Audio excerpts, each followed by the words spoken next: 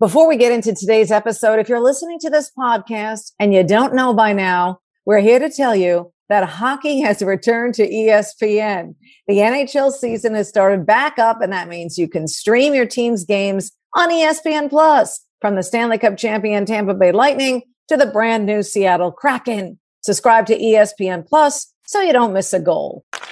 Get ready for the national championship game with the ESPN College Football Podcast, hosted by a rotating talent roster, including Kirk Herbstreit, David Pollack, Booger McFarland, Paul Feinbaum, Joey Galloway, and more. Listen wherever you get your podcasts. In the Crease is presented by ADT. Brilliantly safe.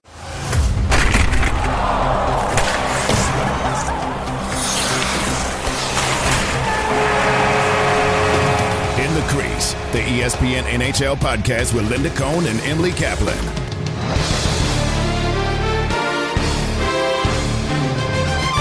Welcome to another episode of In the Crease. Linda Cohn, Emily Kaplan. First of all, I'd be remiss if I didn't say, how was your new year? And a happy new year, Emily Kaplan. Thank you so much, Linda. My new year is great. We are 3 days in. Each day has been better than the last. So I can't complain. How was your new year? It was great. I did get word that I was not taking a trip to Seattle today to do our game, Seattle Islanders. Because of the Islanders, I get it. I totally get it. Seattle was their first stop, but all the rest of their road trip games was in Canada. And so we all know what chaotic situation is in Canada right now. And I really do feel for hockey fans in Canada who are having to deal with this and dealing with no fans again. You know, I was on the radio earlier today, and, you know, most of the listeners there are from Canada, and how they have to adjust to watching hockey, which is a good thing. But to see no fans again in the stands, or 1,000 fans or 250 or whatever it is. But they're being positive, Emily, that in the next 4 to 6 weeks, maybe they will be following in the footsteps of us in the States, you know, moving in the right direction. But my new year was great overall. It's just that I wasn't packing for Seattle. But you, my dear, you have a busy week ahead. I know that. Tell me about that first. I want to talk about my week ahead, but first I feel like we got to talk about the Winter Classic, because that happened on New Year's Day. And firstly, Linda, I've got a gripe. The Winter Classic is supposed to be special. It's a spectacle, and it really was. And it felt cool. Like everyone should be watching this event. The guys' beards are frozen because it's so cold at Target Field in Minnesota. They're celebrating the great state of hockey. You see their breath in the air. The NHL not only schedules games during the day, but they schedule games during the Winter Classic at all. That just felt unsavory to me. Yeah, that was crazy. Also, we knew how cold it was going to be. I know it's a TV situation, and I'd be saying the same thing if the game was on ESPN and ABC, but, you know, to have the game at night, I mean, I felt for those players. I know all the players did the right thing before, during, and after. What a great thing. Reminds them when they were a little kid. We hear it every year. Am I sick of the Winter Classic? Absolutely not. No. But full disclosure, Emily, I'm sorry. On New Year's Day, I was not sitting there for the full 4 hours, which, oh, by the way, it seems like it takes 4 hours, doubles the amount of time of a regular hockey game. And I understand why. We have great intermission musical guests, which I tweeted out. I love Thomas Rhett. So full disclosure, that's, you know, I get it. I'm not going to be a hypocrite. But I didn't sit there from start to finish. And I don't know what that means. You know, I said to myself, does that mean I'm tired of this whole concept? No, absolutely not. But did it drag on? Yeah, it seems to drag on. And you're going to get a lot of whistles. You're not going to get perfect hockey. You're not going to get close to it because of the conditions. It doesn't have to be -7, -9 to slow a game down. Am I down on the Winter Classic? Not 100%, no. Am I tired of the Winter Classic, Emily? No, I am not. Please keep having them each and every year. Because what wins me over all the time, Emily, is the fact that the players love it. And most important, the fans love it. And they wait a long time to host a Winter Classic game. Mm-hmm. And I get that. And I think it's a great thing. But full disclosure, I wasn't sitting on my couch for the full 3.5 hours or whatever it was. Well, you missed the U.S. women's national team get announced, which was a little unsavory because they kind of talked over it. And it was kind of funny having the one analyst there be Jen Botterill, who's a Canadian legend, talk about the U.S. team. A little funny there. Yeah. it was nice for Minnesota. It was great. I got to say, the Blues put on a show. Jordan Kyrou is one of the most electric skaters in the league. He is starting to really find his stride. It's nice to see after his career was derailed early by some really bad knee injuries. So I'm happy to see him find it. And the Blues are that team that, as we told Colton Parayko on this podcast, we weren't excited about. I wasn't excited about to begin the year. And now I'm like, damn, they're kind of good. And I can see them making another long run. So kudos to them. Other places I want to get wait, I just want to jump in on the Blues. Yeah. I absolutely agree with you. I mean, they made us all believers. They're Stanley Cup contenders again. I know they lead the Central Division by 1 point, and I know things are changing all the time in the Central Division and all of these divisions, and we still got plenty of hockey to play. But man, they just look focused. I know it starts with the head coach, Craig Berube, and the captain, Ryan O'Reilly. But Jordan Binnington is having one of those years, making the big stop at the right time. They just seem very together. And Vladimir Tarasenko, he had a smile on his face the entire time at the Winter Classic, probably freezing his toes off. But, and he was contributing. He's always happy. He doesn't look like a guy who wants to be traded anymore. So I think they're all together pulling on that one rope. And they remember how great it was when they shocked the world and won a Stanley Cup. And I think they want to get back to that place. And I think they're built for that. Do you know why I know they're all together as a team? It was the second they arrived in their Tommy Bahama beachwear, despite it being so cold outside. And you can see there's buy-in. They're having fun. This is something they agreed to do together. And I just thought that was really neat. Other places I want to see have a Winter Classic. We're going to see an outdoor game eventually in Nashville. I'd like to see one. We're going to see one eventually in North Carolina. They've promised one to Raleigh. I want to see one in Columbus. Columbus deserves one. That's a fan base that I think could rally around, put it at Ohio State Stadium. I also want to see something at Beaver Stadium, where I went to school, Penn State. Give me Pittsburgh versus the Flyers. I know we've seen so many Winter Classics involving those two teams that it's always, I know, the East, the Metropolitan, but it's an iconic venue, an iconic rivalry. And that's one of the games I have later this week, Linda. Flyers versus Penguins. Even when one of them isn't good, which the Flyers are not, it's still a good game. Yeah, I know, but the Flyers are showing signs of life, under Mike Yeo. They got a big hill to climb. But yeah, getting back to the venues where I'd like to see it happen. Nashville's going to be a party when that happens. But I'm with you on Ohio State because we saw how great it was in Ann Arbor with Michigan. And it's only fitting that you award and reward the arch rivals of the biggest rivalry, one of them in all of sports, Ohio State and Michigan. And if you put it to hockey, and of course, and also in the hockey world as well. So, that would be a perfect spot. And Columbus is just a great fan base. And so let's make that happen. I know we have the power. Emily will try to make that happen for the Columbus faithful. Getting back to the Flyers, and let's jump there. And I know you have a couple of games this week. I think they're really showing signs of life. The problem is they like the Devils, who are also coming around, playing the way they did early on in the season for Lindy Ruff, really grasping his system. But there's a lot of hills to climb there, a lot of teams ahead of them in order to make the playoffs when you're talking about the Eastern Conference and grabbing one of those 2 wildcard spots. So, I just want to say where we're at with that, just so you kind of get a perspective. Because I know probably in the holidays and the New Year, you're not locked into the standings of the wild card. There was no games going on. So it's fine if you plugged out of hockey altogether. Right. Maybe give you time to kind of think about it. But actually, the Flyers, they're only 2 points out of that final wild card spot. So they're right there in the mix with a 500 record. They have righted the ship after the firing of Alain Vigneault. And the Devils are only 3 points out of the last wild card spot. So yeah, there are a few teams to climb there. Detroit's ahead of Philly. Columbus is ahead of the Devils. But we are going to have a great, final month of the regular season because of the races we have, and nothing is set in stone.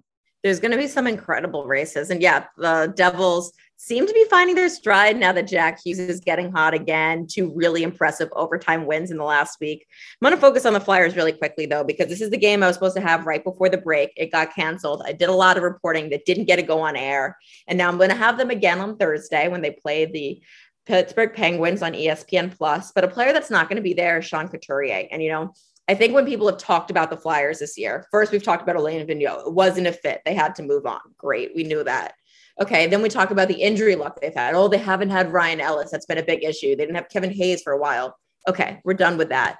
The guy that no one's really talked about is Sean Couturier, who the Selke winner last year and just hasn't looked like himself this year.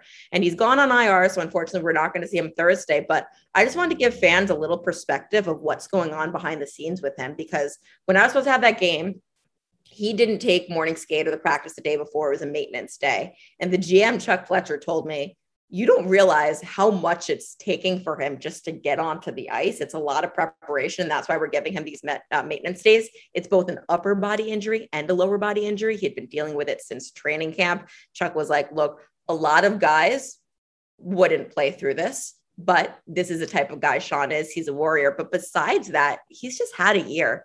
His longtime agent and mentor passed away from intestinal cancer last year. Him and Sean were really close to each other since Sean was 12 years old. And obviously, you know, when someone close to you passes away, that's tough. Grief is something that we live with every day, and, you know, it just doesn't go away. His father also had a pretty serious surgery right before Sean reported to training camp. Everything's under control now, but that was on his brain. So if you think of all of this compounding, it's almost a miracle that he's played even decently well, considering everything he's been through. And, you know, I sometimes just like reminding fans of these stories, because we can be so critical of players, and it's so easy to say, he sucks, he's not playing well, he doesn't deserve that contract, but they're always human beings too. And, you know, I hope that they're okay, both on the ice, but off the ice as well. Yeah, I'm glad you mentioned that. And you brought up the big picture with certain players and what they deal with and what we don't know. And, you know, I'm guilty as charged at times of being critical of certain players, and I don't know all the situation. I was of Boston Bruin netminder Tuukka Rask, of course, when he pulled out of a playoff game 90 minutes before the game. I was on the radio at the time, and I basically ripped him. I didn't think it was fair to his teammates. Then we find out, but it took a while. The GM Don Sweeney wasn't forthcoming on saying it was a family issue. When he could have right then and there. He did not. Great point, Linda, because so much of this is about the messaging and communication that we receive, because if we don't know, then we make assumptions, and sometimes those assumptions are wrong.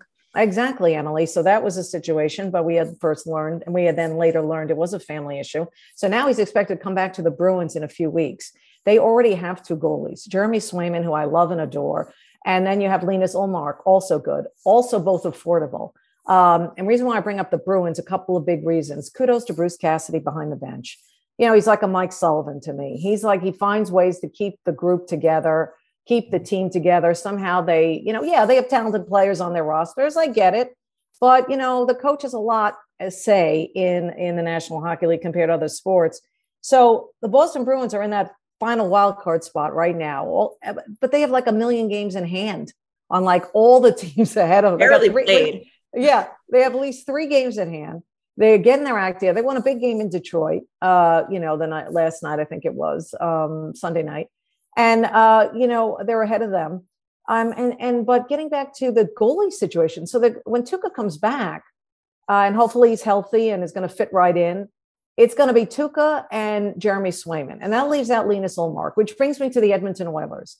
Every stinking year, I talked about this all the time. In the last 2 off seasons, Ken Holland, who I like, the GM of the Edmonton Oilers, should have made a move for a goaltender. For some reason, he believes in a 40-plus-year-old goalie and Mike Smith, and another guy who's overpaid and Mikko Koskinen. Sorry, Mikko, he's 34 years old or whatever he is. That's not working. I'm not saying the Oilers don't have bigger problems. They have other problems in depth, but it always starts with a goaltender, and it always will with the Edmonton Oilers. They just need a guy that can make a stop at the right time. And I mean, if I didn't make calls already into Boston to find out the status. Now, if I'm Edmonton, I'm going for Jeremy Swayman. But if I'm the Bruins, there's no way I'm giving up that guy. Young, good. He's really coming to his own. That's where I start calling and see if Linus Ullmark, you know, can be available, because the Bruins don't want to carry 3 goalies, even in this COVID situation, all that craziness. You can't carry 3 goalies. Linus Ullmark is cheap. I think he's on a 1-year deal for under $1 million. You know, I think that's the direction Edmonton needs to go, and not even wait for a trading deadline. Start figuring something out now to improve your team. And they have a big game tonight as we speak, the only game in town at Madison Square Garden, taking on the red hot New York Rangers, who, you know, don't look now. The New York Rangers, last I looked, are right up there. They look good, you know, still only good enough for 3rd place in the Metropolitan Division, which is remarkable. Kudos to Washington and Carolina. But they do look good. They look for real, 21-8-4. They just swept the Tampa Bay Lightning. I know it's not the same Lightning team, but Vasilevsky did come back in that second of the back-to-back. So you still beat him. And no Panarin for them. And they still figured it out, Panarin and COVID protocol. So this game tonight for the Oilers, again, Mike Smith is in net, I believe, for this one. I mean, if the Rangers lose this game at home to Edmonton, I'm not worrying about the Rangers. But if Edmonton doesn't, find a way here to, play well. I mean, they played well against the Islanders. It was a 3-2 game, so at least it wasn't a blowout. But it's still not what I expect from a team with the two best players in the National Hockey League, in Connor McDavid and Leon Draisaitl. And let me just throw this at you, Emily. This is what I was thinking about. Are we questioning now? You could be great at this game, but how great are you of being a leader? Can we question the leadership I'm just throwing it out there, of Connor McDavid and Leon Draisaitl on this team? Because it doesn't seem like year after year they lift the play of others around them. Or maybe I'm wrong, but I'm tired of this mediocrity.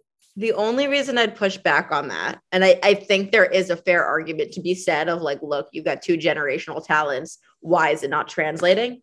Is that when I look at this team and why they've fallen to as badly as they are, it's not just the goaltending. They can't defend well, period. It's their defensive structure that is totally unraveled, and the personnel, quite frankly, that they have on the blue line. So Connor McDavid can't play defense. He can only play as much as he can, which, at best is a little under half of the game. And that's if he's really putting in those workman-like minutes. So yes, there's probably ways I'd like to see him lead more outwardly, more vocally, maybe just take a little more onus on himself. At the same time, his GM's got to get him some defensive help. Yeah, I just don't understand it. That fan base deserves better. And I love Connor McDavid. There's no arguably, he is the best player in the National Hockey League, the most exciting player in the National Hockey League. He deserves better. And yeah, I'm throwing it out there. Doesn't mean I believe it, but I'm throwing it out there. If I'm frustrated, can you imagine how McDavid and Draisaitl feel? Because they feel they do their best every game and they do their jobs and they expect others to do theirs. And I don't know why the GM still does not see that and didn't make these improvements. So we'll see what happens tonight. And again, even if Edmonton wins, Emily, it still wake me up for the postseason, because that's when I want to see some W's in the column for the Oilers. I think you said that on like our 4th ever podcast. You've been on this since the start, Linda. I'll give you that. And, I was reading one of those things like what's out for 2021, what's in for 2022. Vibes were in 2021. Everyone was talking about vibes. Omens are the new thing in 2022. Omens. Okay. And I feel like a couple bad overtime losses and the fact that everyone in the league is starting to chatter about Dave Tippett's job security. Yeah, he's another one. What's going on there? Like, why does he get a pass? I know I ripped Ken Holland, but it starts there. Just like I pumped up the Bruce Cassidys and the Mike Sullivans, who find ways with less. Yep. Okay. Why doesn't this guy build up that roster, that depth, get some, I don't know what he has to do, but whatever he's doing, it's not working. So I'm glad you brought him up. How does he still have a job? When you look at the firings that we've had, the Travis Greens, the Alain Vigneaults, the walking away of Paul Maurice, who knew his voice was not being listened to anymore by his team. Dave Tippett needs to channel an inner Paul Maurice and realize perhaps the truth is out there. It's not working. I think the only reason he still has a job right now is that they are still in playoff position. But look, not totally safe. The Sharks and the Kings, the Canucks and red hot Bruce Boudreau, they're all hovering right around there. And the Sharks, I keep wanting to write them off. Then I watched their game against the Penguins the other day where they're down 6-1 in the first period. And then all of a sudden storm back and make it a roll game by the third. Like, they've got a little resiliency. Erik Karlsson starting to look good. Yeah. Yeah. And look at their roster. They still got the core group there. They got Burns. They got, Karlsson, Timo Meier, Hurdle. Yeah. I mean, I can go on and on. And they have good goaltending. Not on and on. That's probably just it. But yeah, but they've been getting good goaltending from Reimer, and all of that. But you're right about, nothing's set in stone. That probably is that's what it's gonna take, for them to fall out of playoff position. Because it's tenuous. It's a point. They're in the last wild card spot, Edmonton is. The Kings, credit to them, credit to Todd McClellan. I didn't think he had it in him, but they are just a point behind Oilers. And the Winnipeg Jets are just 2 points out of a playoff spot, as is your San Jose Sharks, as is the Vancouver Canucks. We have 3 teams at 35 points. They are 3 points behind the final wildcard spot. How about that? It's truly, and that final wildcard spot is held by Edmonton. Now, here's the difference. Colorado, team you want to talk about, Colorado and Edmonton both have the same amount of points. Who do you have more faith in of making a rise up the standings?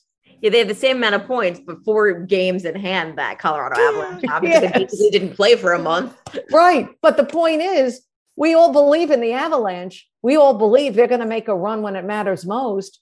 I have no faith in the Oilers at this point. And it's truly remarkable. By the time of our next taping of our next podcast, the Oilers could be out of playoff position. It's wild. Yeah, the Avalanche do have the fewest games played in the West, but I did want to talk about them because that is my game tomorrow back at the United Center. I've got the Colorado Avalanche visiting the Chicago Blackhawks. Look, the Chicago Blackhawks, I think some of the new coach luster of Derek King has started to worn off. They had a nice run to start with him. They still have a winning record under him, which is impressive, but they come out with 2 duds right after this holiday break. The first game, he says none of the players showed up. The second game, which they lose against the Calgary Flames, he's like, okay, only half the players showed up. That's not great. We know who they are. They're not a playoff team this year, most likely, and we will probably see them be sellers at the trade deadline. The Avalanche, though, like I said, most games in hand in the Western Conference, and I'm excited because I'm talking to Nazem Kadri tonight. I wish I talked to him before the podcast to be able to share his insights because he's having just an unreal season. He is producing in a way that we hope for him and we aspire for him, but we really haven't seen him do this consistently. And it's pretty nice rebound for him considering what happened to him in the playoffs of not being available by his own doing. But Gabe Landeskog, when I watched their game on Sunday, that's who stood out to me against the Ducks. He's just playing at a different level right now. When you think of this team, it's always Nathan McKinnon kind of runs the show. Now Cale Makar, we pay a lot of attention to. But Gabe Landeskog gets his long-term contract, longest tenured guy there, has been the captain for so long. Didn't just cash out, though. Seems like he's elevated his game to a new level, and it's really exciting to see. Yeah, I'm not surprised about Gabriel Landeskog. I knew he was going to re-sign with Colorado. He wanted to stay with the Avs. And I remember all the chatter by his teammates expressing what he meant to this Avs team. Guys like Nathan McKinnon, Cale Makar, those guys, the superstars, Mikko Rantanen, talking about what Gabriel Landeskog means to this team. And we're seeing it. He does all the little things. He'll go do battle. He'll pick a fight. He'll pick a fight, to get his team spurred up, get them going to light a fire. He's a wonderful captain. He checks all the boxes when it comes to being a captain. Plus, he puts the puck in the net. Which is, kind of what you want from a first line winger. Yeah. And he deserves the money. It's not like, and you're right, just because he got paid. But, honestly, you can count on one hand. Seriously, hockey's a different animal. Hockey players are just so different in a great way. So many will get paid and then they actually, go out and earn their money. You can count only on 1 or 2 hands, really, that really have not done that. I mean, think about it. I think it's the humility, the work ethic, all of those values that we appreciate, the team first identity that these guys they appreciate it. They're grateful. It's not about them. Yeah, because I think there's also a guilt that players have sometimes of like, oh, I'm taking up this much cap space. That means that my GM can't spend on this, this, and this, which in any other sport is like a backwards way of thinking. You should be looking out for yourself and maximizing your career earnings. But they're like, no, I need to make sure I earn this. The one guy in Colorado that I mentioned, Nathan McKinnon, we always talk about him. The one thing that cracked me up against that game of the Ducks is he's named like the 2nd or 3rd star, doesn't come out and skate his little lap. Apparently he does that all the time. I just find it interesting because usually it was a home crowd and like maybe he's pissed off that he wasn't the 1st star. Maybe he's pissed off. I don't think he's pissed off about that. The best game that he wanted to have. I don't know what it was. Emily, I don't even know the reason. I'm going to back him up. He probably think he didn't play well enough or had enough points. Yeah. And he didn't even expect it. He was probably in the shower already. He was like, whatever. No, oh man, he probably feels bad. He's the first guy that probably feels bad about not coming out for the little skate. I know he doesn't do it a lot. I'm going to give him the benefit of the doubt because I'm a big Nathan MacKinnon fan, and most hockey fans are for sure. And I know you are as well. That was your fabulous week ahead. Looking forward to seeing you in between the benches in both those games. My Seattle game was canceled, but this is like breaking news. I have not been back to Bristol, Connecticut since I moved out to Southern California 3.5 years ago.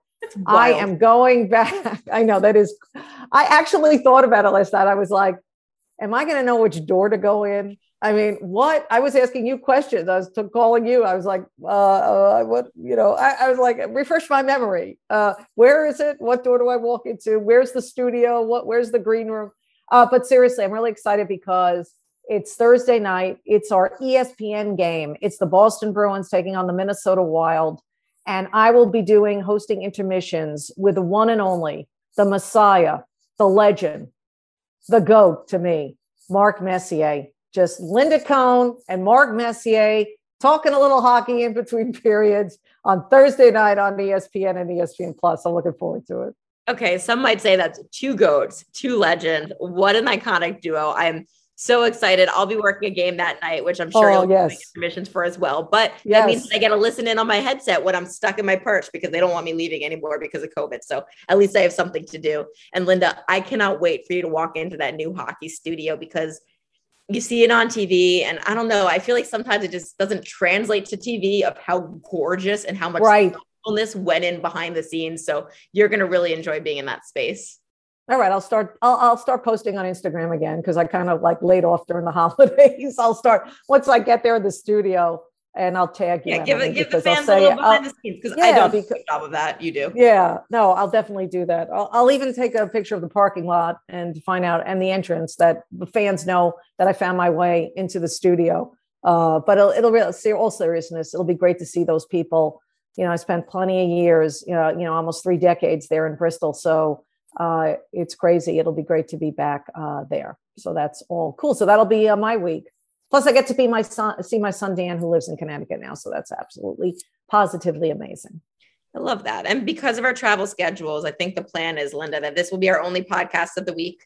So don't look for another one later in the week, but trust us, we are going to come back next week with so much juicy info. If I'm going to 2 games, Linda's going to Connecticut doing intermissions. We're going to be gathering a ton of intel to share with you guys on this podcast. So I'm looking forward to that. Yes. And I'm going to get some inside scoops from Mark Messier. Maybe he'll give me a signed copy of his book. I'll even buy the book and he can just sign it. Maybe I can do that. Make that sounds happen. Fair. Yeah. Get some tea from Messier. That's what I want. I want to hear his opinions on. That's your homework assignment. Oh, okay. Is that sort of like omens? Is that like the cool thing to say, omens? Yeah. I keep getting hit, Linda. That's why I'm here. Good. I'll be ready then for my date in Bristol. Sounds good. All right. Emily, have fun this week. You too, Linda.